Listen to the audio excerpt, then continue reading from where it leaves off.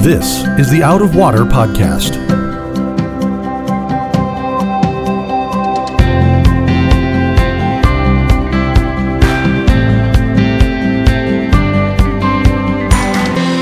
Thanks for checking out our podcast. I'm the man behind the controls, Mark Lautenschlager. In studio with me today, your hosts, Pastor of Spiritual Formation, Reverend Sam Kasten-Smith, and Co-Director of Student Ministries, Drew Brown. This time on the Out of Water Podcast, we're talking about the subject of anxiety. Sam, anxiety in what sense? What are we going after today? Well, before we start, we want to make very clear that we're talking about situational anxiety. Now, situational anxiety is anxiety that everybody can relate to. Just being a part of the human race, we all walk around with anxieties. And so part of treating those anxieties is preaching to ourselves and telling ourselves truths that help us to overcome them. But there's another kind of anxiety that's clinical anxiety. Right. And that goes a step beyond. Yeah, that's true. I mean, that's whether we're talking, I mean, my case wasn't anxiety. In my case, it was depression. I had displaced anger issues. And that's another thing, by the way. I think that we need to let people know that anxiety and depression manifest themselves differently in different people. Mm-hmm. Anxiety isn't always, I feel nervous. There's many different ways, and we'll get into that, how anxiety manifests itself. And depression is the same way. People think of depression as, I sit on the couch and I'm weeping all day and I'm eating bonbons. And that's not it. In my case, it was, I'm angry. What are you angry about? I don't know. Well, it was displaced anger. So, my journey in that was that I was diagnosed as clinical depression, and I was given the magic little pill, bupropion. And the first time I took it, it was like flipping a light switch. Suddenly, I wasn't randomly angry anymore.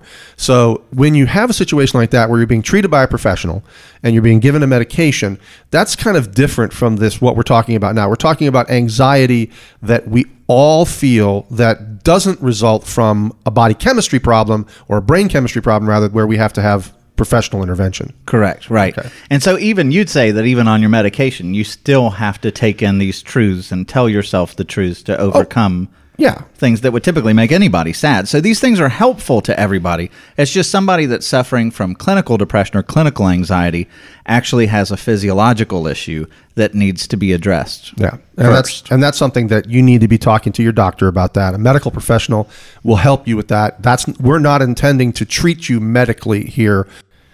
We're talking about those sort of normal everyday anxieties that we all have. So, Drew, why don't we start with this sort of basic question, which is, what are some of the most common reasons for heightened anxiety? Why do people feel anxious? I think there's tons of reasons, but this week, to actually get my mind thinking on this topic, we sent out an email to our whole staff and just wanted to kind of pick their brains on their understanding and experience with anxiety. And we asked them this question of, what are the common sources of anxiety in your own life? And here are just a few examples that they provided. So they said things like identity, future, your finances, a lack of downtime, your relationships, whether that be marriage or parenting, your friendships, time at work, or being a student and not feeling like you have enough time to get stuff done, or just looking at your never-ending list of things to do in a day. Other people mention things like triggers, so being reminded of things maybe in the past that they've gone through, and then just feeling a well of anxiety rise up at the thought of ever walking through something like that again. A lack of control was mentioned. Also comparison, so looking around and seeing where other people are and maybe feeling like you don't quite measure up. And lastly, something that a lot of people pointed out was just this overwhelming sense of expectation that they feel from whether that be society or their family, their coworkers, or even really from themselves. And just this overwhelming pressure to be where we think that we ought to be or where someone else thinks we ought to be, and how that can just produce so much anxiety in all of our lives. So it's a pretty complex web of things, it sounds like. It's not just one thing. It's lots and lots of different things that can produce anxiety. Absolutely, yeah. But Sam, is there something here that is sort of a common thread to these different sources of anxiety? Yeah, I think one of the things when people talk about expectations, and all of those that are staff members listed, they have expectations for those things. They have expectations of how relationships are going to go, or how finances are going to go, or how, a project is going to go, the work of their hands and labors and everything else. And so there's the common thing that comes in to create anxiety is we have this picture of what we desperately want to see, But in reality, we really don't have control over any of it. And there's this deep understanding in us that we want to see a particular outcome, but we don't control it. And so that creates anxiety. And then we begin to wonder, what if? What if it doesn't happen? What if something worse happens? And so there's this fear of the unknown. And those two things, the lack of control and the fear of the unknown, come and they generate anxiety in all those issues. Yet I don't want people that are listening to this to maybe feel like, well, that's a really simple answer, because I think there's people out there that probably think, well, I've got anxiety over things that it's not a lack of control. It's not a fear of the unknown. I mean, people are anxious about medical things, diseases, and there are some serious things out there. I'm thinking now, Drew, about the difference between anxiety and fear. I mean, there's a difference between anxiety and fear. I mean, if I've gotten a bad diagnosis from the doctor, I can be anxious, but it's also a fearful thing. And I think that one of the things about anxiety, would you agree, is this sense that it is kind of an unknown thing, as opposed to the fear, which comes from, I've fallen off the cliff and I see the ground approaching. That's fear. I'm not anxious about that. I know what's going to happen when I get there. It's not going to be good. I'm afraid. So do you see a difference between fear and anxiety, or is that just in my head? No, I do see a difference. And I think to your question about anxiety, and you kind of noted that anxiety is very unknown. Right. And I know that for myself, I am by nature, sometimes I love it and sometimes I don't, but I'm very complex and I overanalyze everything that I think and everything that I feel. And so when somebody asks me or is willing to listen to me talk about why I'm anxious, I could go on and explain all the ways that it's connected. And it's like a spider web. And in my mind, it's all connected. It's very complex. And I imagine that there's people listening who will feel like their experience of anxiety is super complex, that it's not simple. It probably doesn't feel simple in their minds. But I do think that what's helpful is two things that have been helpful for me, at least, is one, that nobody knows your experience of anxiety because they're not you. That's true. Yeah. 100%. And that is important for us to, recognize that even if we experiencing anxiety over the same exact thing, we still aren't the same people. And so the way that affects me or the way that I experience that is by nature going to be different. And that is okay. And so I do think it's helpful to recognize, we're different. And so I can't understand, even if you gave me your best speech, I'll never understand in detail and by experience what you're going through because I can't. However, I think that in this conversation of anxiety, it is really helpful to ask ourselves, is it possible that there's something deeper? Is it possible that there's something that goes beyond the surface of whatever we may think it is that's causing anxiety? And is it possible that there is a fear of control or a fear of the future or a fear of anything that is kind of welling that up in us? Okay. So there are... and we don't want people to feel like we're trying to give them simple answers to complex questions. Of course not. Yeah. There's, all of this sort of thing, dealing with anxiety can be a long process and an involved process for people. We don't, I don't want anybody that listens to this podcast to ever feel like, we're saying you should just be able to snap out of it, because it's not that easy. No, we all know that it's not that easy in our own lives. We've talked about that with each other. So we know that these are complex things. So anxiety, Sam, isn't anything that's new. Anxiety's been around for a long time, but our culture seems to be experiencing a dramatic rise in anxiety. What kind of examples are we seeing of that?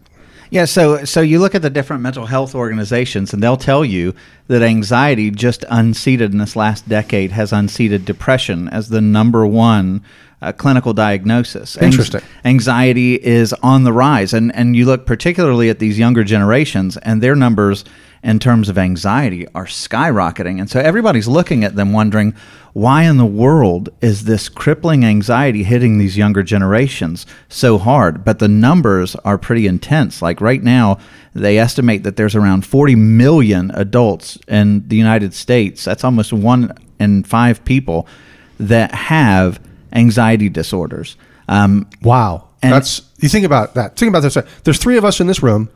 If there was 2 more people in here, one of us would have an anxiety disorder. And all of us are walking around with anxiety. Sure. But to have something where it rises to the clinical level, where it's all consuming and you need external help to overcome it. That's astonishing. So yeah, and anxiety is one of my very least favorite things. I mean, when Drew was going through that list, I mean, I could pick just about any one of those and relate it to some anxiety that I feel in my life. I am somebody who's by nature a people pleaser. I'm somebody who by nature wants my life to count, and I want my identity to matter in this world. And so as I'm living, I feel anxiety in just about all of these avenues of my life. And for the younger generation, I grew up, I was born in 1978, I'm 41, but when I was going through school, it was the beginning of the self-esteem movement. And one of the things that they thought, with the best of intentions during that era, was that if we tell everybody that they're a winner and they're the best and everybody gets a trophy and there's no failure and there's no suffering and pain, nothing should ever go wrong in your life. Well, we went through that generation, and then we got out into the real world, and we realized, you know what? Not everything is always roses. There are hardships. There is pain. And so the younger generations that are coming through, my generation and the ones that have come up after, they're walking into the world, and they've been taught, and protected from failure and from suffering so much that now they're going out into the world, and they're coming across hardships, and it's rocking them to their core. It's those expectations. We're brought up believing my life is going to matter and I'm going to do amazing things and I'm going to be the best at this, that, and the other. And then we get out in the world and the world pushes back a little bit. And if our identity is in becoming the best, and we learn we're not going to be the best, then it crushes us. Practical parenting that would be helpful is to teach children resiliency, to let them know that they have failed, and to let them know that there's a freedom to fail, that it doesn't determine your identity, that you're still loved, that you're still safe, but you're going to learn from this experience. And so in doing so, you learn that failure is not the end of the road. It's a catapult to lead you to better things. It actually helps you. And so without having that track record of learning resiliency, we look at the dam and any possible failure that might, the water might come through. We're plugging it up, desperately trying to never, ever taste failure, where I think the far better way to live and the freer way to live is to teach our children and to teach ourselves this truth that, hardships are going to come. The Bible tells us that when we go through suffering, that suffering is producing in us character. If I were to say, what were the most formative moments in your life? What has shaped you to be a better person? I would be willing to bet for both of you, they're hardships. So there's this undeniable surge in anxiety. So how do we begin to address this issue, Drew? I think the best way to begin talking about anxiety is to begin on the same playing field and understanding that we're all in this together. Like, none of us are exempt from anxiety. None of us are beyond it. It can touch all of us in tons of different ways. And so I think just this understanding that you're not alone. Like, if you are experiencing anxiety in your life right now, you are absolutely not alone, and you are in good company of people who experience anxiety in their own way. And so I think that's important to start there. Do you think people that are feeling anxious feel alone? Is that a common side effect, or does it go with anxiety a lot? I know that I can when I'm feeling anxious, because for me, anxiety typically causes me to look inward and focus inward. And then there's external outward maybe manifestations of my anxiety or things that are fueling it. But I think inward, I'm thinking about myself. And so when my mind is racing and swirling with thoughts or fears, it's really hard to remind myself that other people have their own things that they're struggling with. That's interesting. And that's an example of how anxiety would affect somebody personally. Sam, how would you say that anxiety affects you personally? What's an example? I would say one of the seasons of my life where anxiety really crippled me. I served as a headmaster for 7 years. And in that role, when I first came in, my first 2 years, I inherited a school where enrollment was not doing well, where deficits were pretty extreme. The school was unhealthy in a number of ways. And so when I took it over, I didn't have great expectations on me, but everything was magical. And the school, by God's grace, started doing really well. And we set enrollment records, and our test scores were flying through the roofs. And we started turning surpluses, and things just kept getting better and better. And after the first year, I thought, oh my goodness, God is so good. Look at what he's done here. And it was exhilarating. And so I went into the second year kind of thinking, oh, I hope nobody finds out that I really have no idea what I'm doing, you know? And then God blessed that year, and same thing, enrollment records and everything started going. And everybody started coming up to me saying, Sam, I'm so proud of what you've done with that school. And guess, all my pride inside me went, this is mine. And people are praising me for it. And this has become my identity.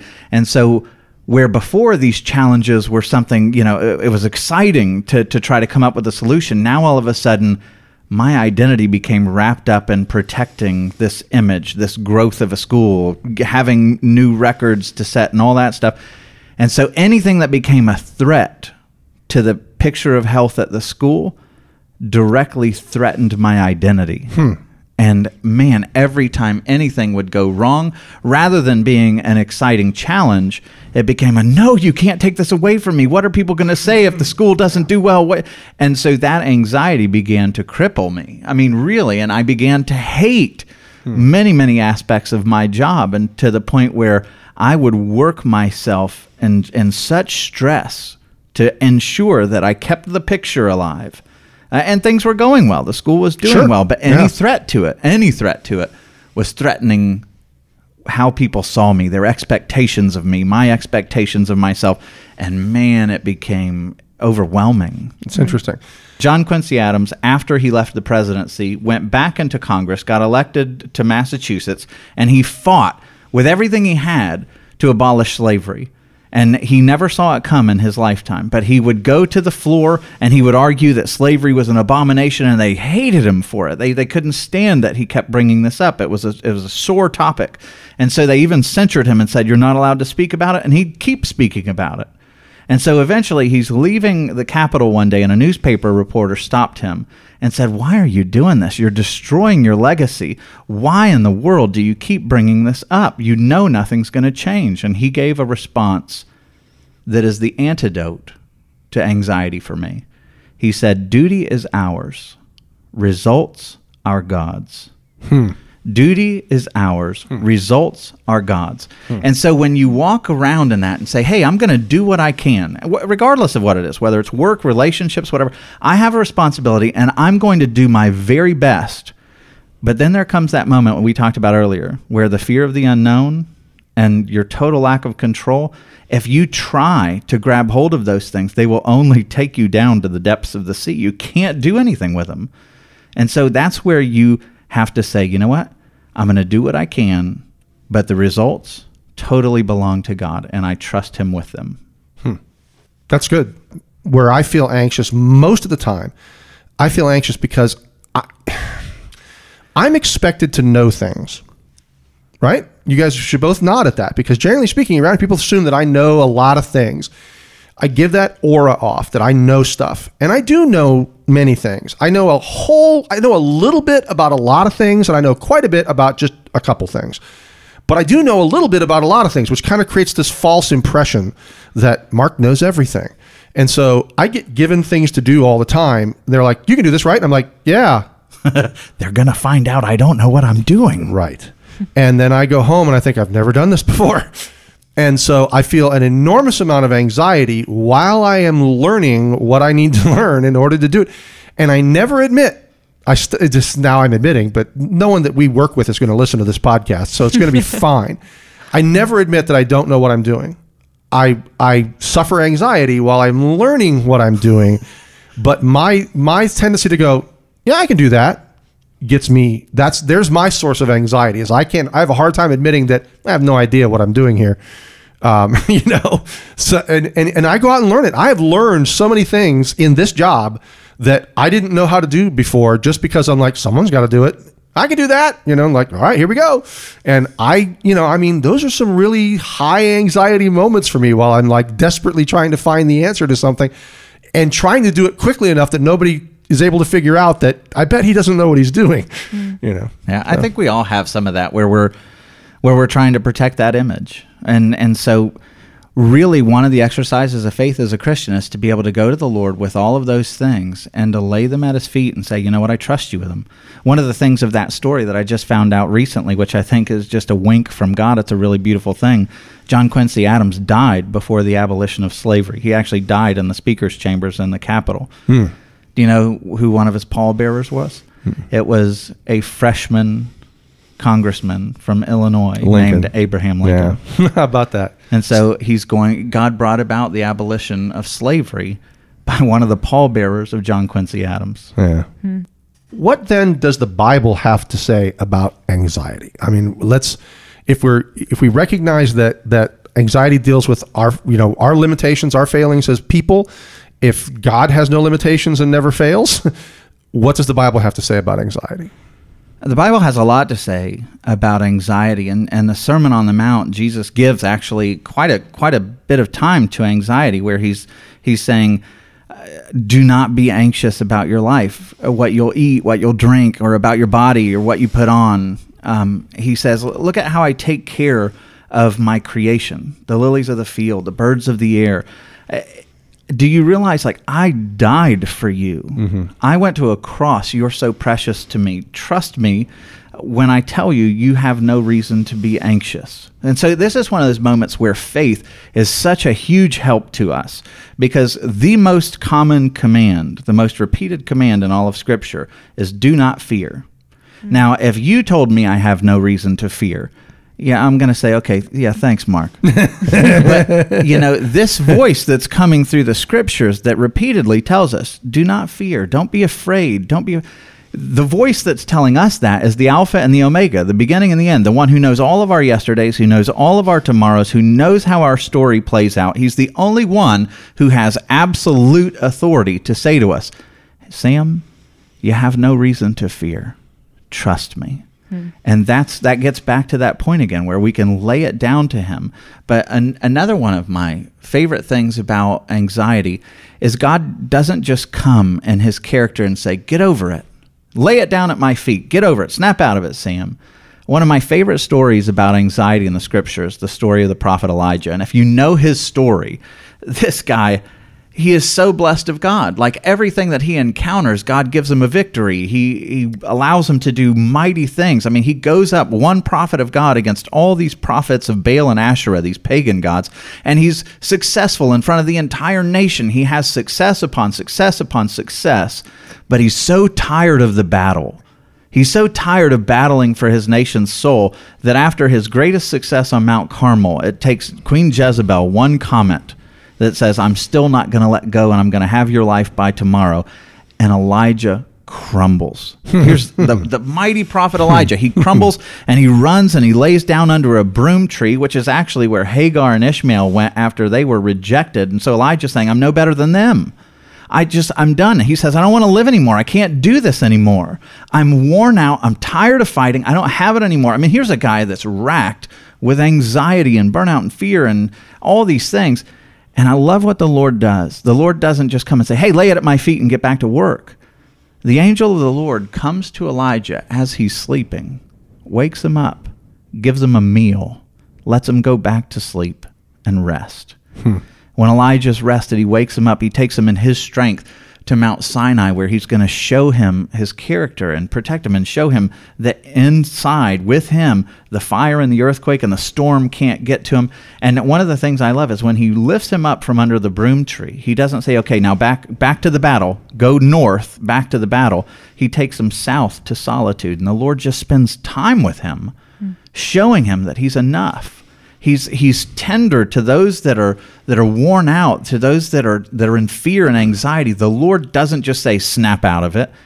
He comes and he lets you sleep, and he cooks you a meal, and he prepares you, and he carries you in his strength. That's the nature of our God. And so we need to give ourselves permission to rest in him and to not feel this need to snap out of it all the time in our own strength. No, there's times where we need to lay before the Lord and all of our brokenness and weakness and allow his strength to carry us. And it's so much more than Elijah. I mean, you go through the the great heroes of the Old Testament and how many of them suffered through anxiety, even to the point where they're like, I don't want to do this anymore. I don't want to live anymore. And you've got names like Moses and Job and the Apostle Paul and all these wonderful, unbelievable, heroic people. And so if you're filled with anxiety, you're in great company with characters from the Bible. But what we also need to do is to say, these guys had anxiety, but where did they go with it? How did they find the balm to get healed from this anxiety? Okay, that's a good question. Where did they go with it?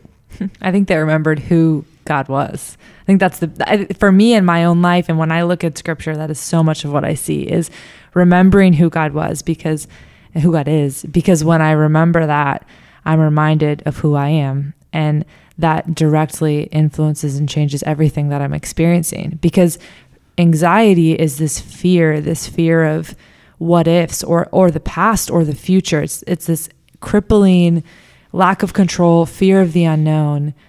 And I think for us to remember who God is reminds us of the truths that Scripture tells us that we're secure. Yeah. Like our ability to have peace is not rooted in this life. It's not rooted in our identity. It's only rooted in Him. And that is quite literally the only reason I think that we are able to not have anxiety. Yeah.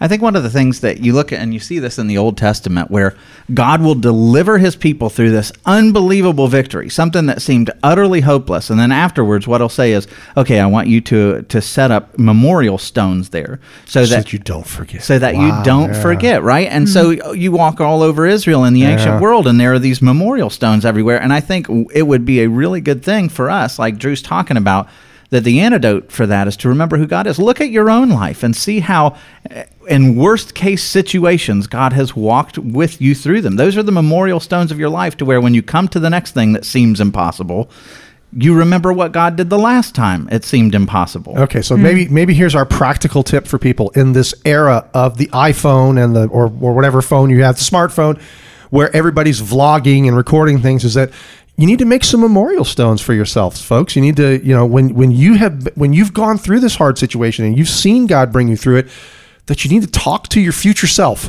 You need to make that memorial stone and say, I want to tell a story about what happened today and about how God, this is my memorial stone, and I'll call the movie Memorial Stone when I save it. And then eventually it's something that we can go back and look, because you're right. I think about all those things. They even invented names for places based on what God did for them there. And that's still the name of those locations today. Right. Yeah, that's very cool. So then, is that the antidote to anxiety? Is that what we're prescribing? Is this idea of knowing who God is? I mean, where do we go with that? What are we suggesting is the antidote to anxiety? I think knowing who God is definitely the foundation there. But I also want to share a verse. It's a verse that is commonly shared when talking about anxiety. But I think that it oftentimes potentially gets misused or inappropriately timed. But Philippians 4 is this infamous passage, right? Yes. Where Paul writes and he says, "The Lord is at hand. Do not be anxious about anything, but in everything by prayer and supplication with thanksgiving, let your requests be made known to God. And the peace of God, which surpasses all understanding, it will guard your hearts and your minds in Christ Jesus." And what I love about that verse is that verse is not a Band-Aid. It's not meant to just slap on so that when you're anxious, you just, don't be anxious. And it's not meant to be a hammer. God's not coming in that verse and saying, stop being anxious, get over it. But I'm reminded that God knows us. He knows that we are prone to be anxious. We are prone to fear. And so I see it as this gentle call and this reminding that the Lord is at hand. And if we know who God is and we remind ourselves of who He is, that He is gentle and He is good and He works everything together for our good, then when we hear that He is at hand, there's this invitation to lay anxiety down and instead receive the peace of Christ. It's this exchange. It's not this, again, like I think sometimes when I hear this verse, I feel like people can maybe unintentionally even we can shame each other by saying, don't be anxious. You're not supposed to be anxious. But I think we're missing maybe the gentleness of God calling us to exchange our anxieties instead for the peace that He has purchased for us through the death and the resurrection of His Son. And so he highlights some ways to do that, right? This isn't a formula like A plus B equals C, but it's this relationship with God where in everything, in all things, by prayer, by supplication, and with gratitude, with thanksgiving, we come to God. We lay it all before him. And as we do, it's not like maybe you'll get peace. He promises us. He says that as we do that, what he provides in exchange is that he guards not just our hearts, but our minds. And if we're anxious, we know that our minds are the things that feel plagued with those thoughts and those fears. And so this verse, to me, it's powerful. Like, what is the antidote to anxiety, you're asking? I just think it's knowing that the Lord is at hand and believing who he is and trusting in that and hearing his gentle call to lay all things before him and to come to him. He's giving us permission in that sense to be weak. Absolutely. Right. Absolutely. And that's, the same guy, the Apostle Paul, who wrote the book of Philippians that we just talked about, also wrote the book of 2 Corinthians. And in there, the guy who says, don't be anxious about anything, talks about how he struggles with anxieties, which I love. He's real. He shows you what he's been through. And there's this passage in 2 Corinthians chapter 11 where Paul talks about all these physical sufferings that he's been through. He's been whipped and beaten with rods and shipwrecked, and he lives in fear of his countrymen and all these people on his journeys. And when he gets done with that, he says, and on top of all this stuff, I live in daily anxiety for the sake of my churches, the churches that he'd planted. He wore that, like he was concerned about how they were doing all the time. And you get to the very next chapter, and Paul gets directly talking about this idea of weakness. And he says something that's really profound. He says, there was this thing that plagued me, and I went to the Lord multiple times, and I prayed for him to relieve me of it. Mm-hmm. And then he relays Jesus' words, and this is also an antidote for anxiety. Jesus says to Paul, my grace is sufficient. Oh, that word is so good. My grace is sufficient for you. My power is made perfect in your weakness. Yeah. And so one of the antidotes to anxiety is not just stopping and remembering who God is, but it's enjoying the freedom to acknowledge who God says we are. And this is it. We're weak. We're weak. Like, we can't control everything. We need our Father. We need to be honest and say, I can't measure up. Because we live under this pressure, and the gospel frees us from that, right? Anxiety comes when we want to meet everyone's expectations. We want to meet our own expectations. We want to meet God's expectations. And Jesus is coming to us saying, no, you can't. You're too weak. You'll never measure up to the standards that God has for you. But here's the deal. You're so loved, radically loved, that I will do it for you. And I will take your penalty. I'll suffer on the cross to take all the condemnation away from you so that you can walk in freedom. And here's the deal. When God comes to me and tells me, hey, Sam, you're a mess, and I know it, and I love you enough to go to a cross. Do you know how freeing that is? That's not heaping guilt on me that I'm not good enough. It's allowing me to finally be honest with the world, to say, oh, somebody sees me and loves me anyway. I can tell you that I'm not enough. I can walk in the freedom of not having to be good enough. Yeah. That is an antidote for anxiety. My goodness, I am loved even though he sees me to my very bottom. And he meets you where you're at. He doesn't come to you and say, get it together, stop being anxious, but he calls you right where you are, and he meets you in the thick of it. That's so liberating to know that he knows all of it, and he still loves us the same. So that's a lot of very profound stuff.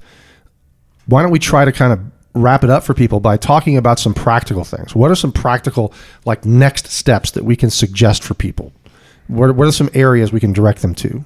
I think I want to begin by saying two things, which is I think that I would encourage people that there are really helpful and unhelpful ways to begin this conversation about anxiety, whether you're sharing with someone about your own anxiety or whether you're going to listen and be available to someone else to share about their own anxieties.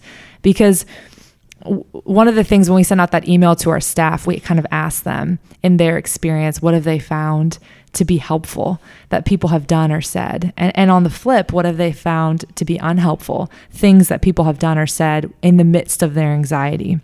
And so I think I would just encourage people in your own life, some of the unhelpful things that I would encourage someone to avoid is either telling yourself or telling someone else things like, don't worry, it's not that big of a deal. Or Just get over it, work through it. Things will get better.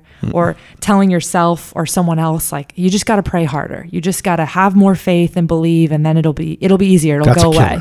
That's a killer. That's crushing, right? It is. Or saying things like, you got to chill and just let it go. Just choose to let it go. Just stop being anxious. I think things like that are so unhelpful, whether we're saying it to ourselves or to someone sitting across from us. But on the opposite side of that, I would encourage people that it's really freeing and helpful when you're able to both tell someone else and yourself, it's okay. Like, you're not alone, and it is okay that you feel weak. It is okay that you are struggling in this way.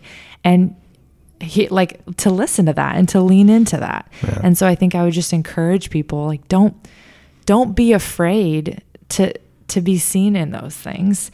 And also, give people permission, give yourself permission to share and to work through that stuff where you're at and not maybe where you think you should be. Let me ask a related question to that, though. When it's you that's facing the anxiety, what about like self-care? What are some things that are important that people can do for themselves to make sure that they're not crippled by their own circumstances? What kind of things can people do to help themselves deal with anxiety? Oh, I love that question. There's so many things. A huge one that Sam and we talked about this a lot this week. It is incredible when you see how much even just your physical health directly affects your anxiety levels. It's insane. And so things like prioritizing sleep and getting good amount of sleep every night is huge. It's so important. Or things like taking care of your diet, checking how you're eating, or exercise. Like, these things are hugely important. And I know in my own life, when I'm anxious, those are typically the first things that I let go. Because I'm like, I don't have time for that. I'm too That's true. I'm too overwhelmed. And so I'm going to get less sleep, or I'm going to eat fast food, or I'm not going to work out because I just don't have time. When what I'm not realizing in that moment is that has long-term effects. Yeah. And so practically take care of yourself, rest, get sleep, eat well, exercise. But also I would say a huge one is practice gratitude. Like, instead of focusing on all of the things that you don't have or all of the things that are causing you anxiety, take time. And this is a discipline, I really do think, but take time to still yourself as best as you're able and reflect on the things that you are able to be grateful for, the things that are actually happening in your day that you can be grateful for. This practice revolutionized my life. I studied abroad back in college for 6 months, and to be quite honest, what I wanted to tell people was that was this magical time in my life, but it was pretty miserable for a solid 2 months because I was for tons of reasons, but it was so miserable that truly days felt long. And the very first week I was there, I wanted to go home, almost night one. And I was crippled by anxiety every single day, anxious about getting sick, anxious about being unsafe and being lonely, just so many things.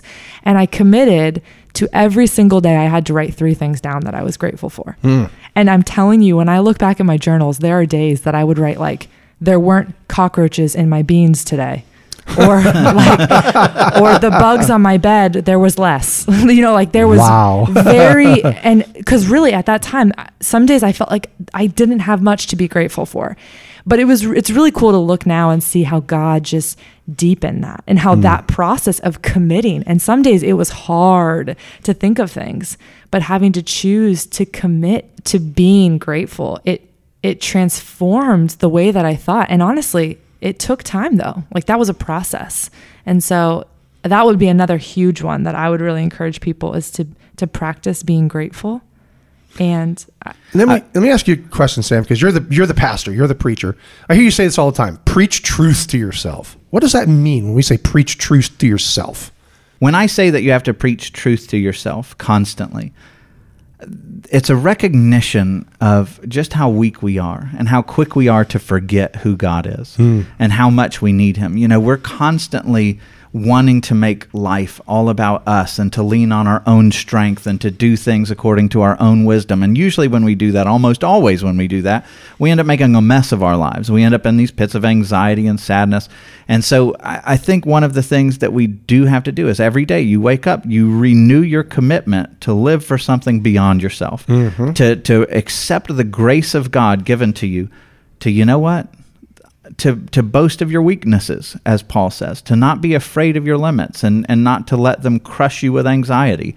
And I think you need to remind yourself of that. You need to preach the gospel to yourself every single day, because we're quick to forget it. Yeah. Now, we talk about the you're not alone. How important is it to be able to reach out to somebody, Drew? It's huge. I'm such a big believer in that. I think one of the most freeing things is when you're sitting across from somebody and you can just hear them say, yeah, I get it. I mean, I maybe I don't understand your exact situation like we talked about earlier, but you're not alone. Like, that is so freeing, and it just brings those walls come crumbling down. So don't carry it on your own. No, don't carry it on your own, and find someone who's safe and who you can trust, who's proven trustworthy in your life that you can go to and you can share your anxieties with and invite them into that with you, because also Scripture talks a lot about that we don't have to carry these things alone, and that we can walk with each other. We can help each other in this struggle with anxiety. And one of the things that a good friend or a spouse can do for you is they kind of hold up a mirror of objective reality in front of you. Because when you're prone to anxiety, when you're in the midst of it, you tend to interpret everything as the sky is falling, everything is terrible. Oh my goodness, the worst is going to happen. Syndrome. Yeah, and so I'm lucky enough. My wife Laura, who I've mentioned before, she's so wonderful to hold up the mirror and to say, Sam, you're not seeing reality clearly. Do you realize? And then she'll show me how my feelings are leading me astray. She'll in one instance, I can remember where, I was coming home and I was complaining about this amazing ministry. I love this church and I love the school. But there's days where I would come home and I would just start complaining about things that had been dumped on my lap. And she would go, your issue is not those things. Your issue is you're not grateful to have those things. Rather than thinking about how precious it is that you have the opportunity to be in relationship with this person, you're reducing it just to this problem. And so to have somebody who is a mirror in front of you to show you yourself that you can trust. The Proverbs say that the wound of a friend is faithful. You can trust when they say something hard to you, but then also somebody who can come alongside of you and give you a hug, who has struggles with you, to make you realize you're not alone. Yeah. And that we're in this together. We're going to lift each other up and we're going to carry each other to the finish line. To know that you're not in the battle alone is so wonderful. And it really is encouraging to put one step in front of the other when you're struggling. So let's put a bow on it. What are some recommended resources that we can give to people? Well, I would say one that really helped me is a book called Mind Over Mood by Dennis Greenberger. And this is not necessarily like a book. It's more of a workbook. And it has lots of flow charts and questions. It's very interactive.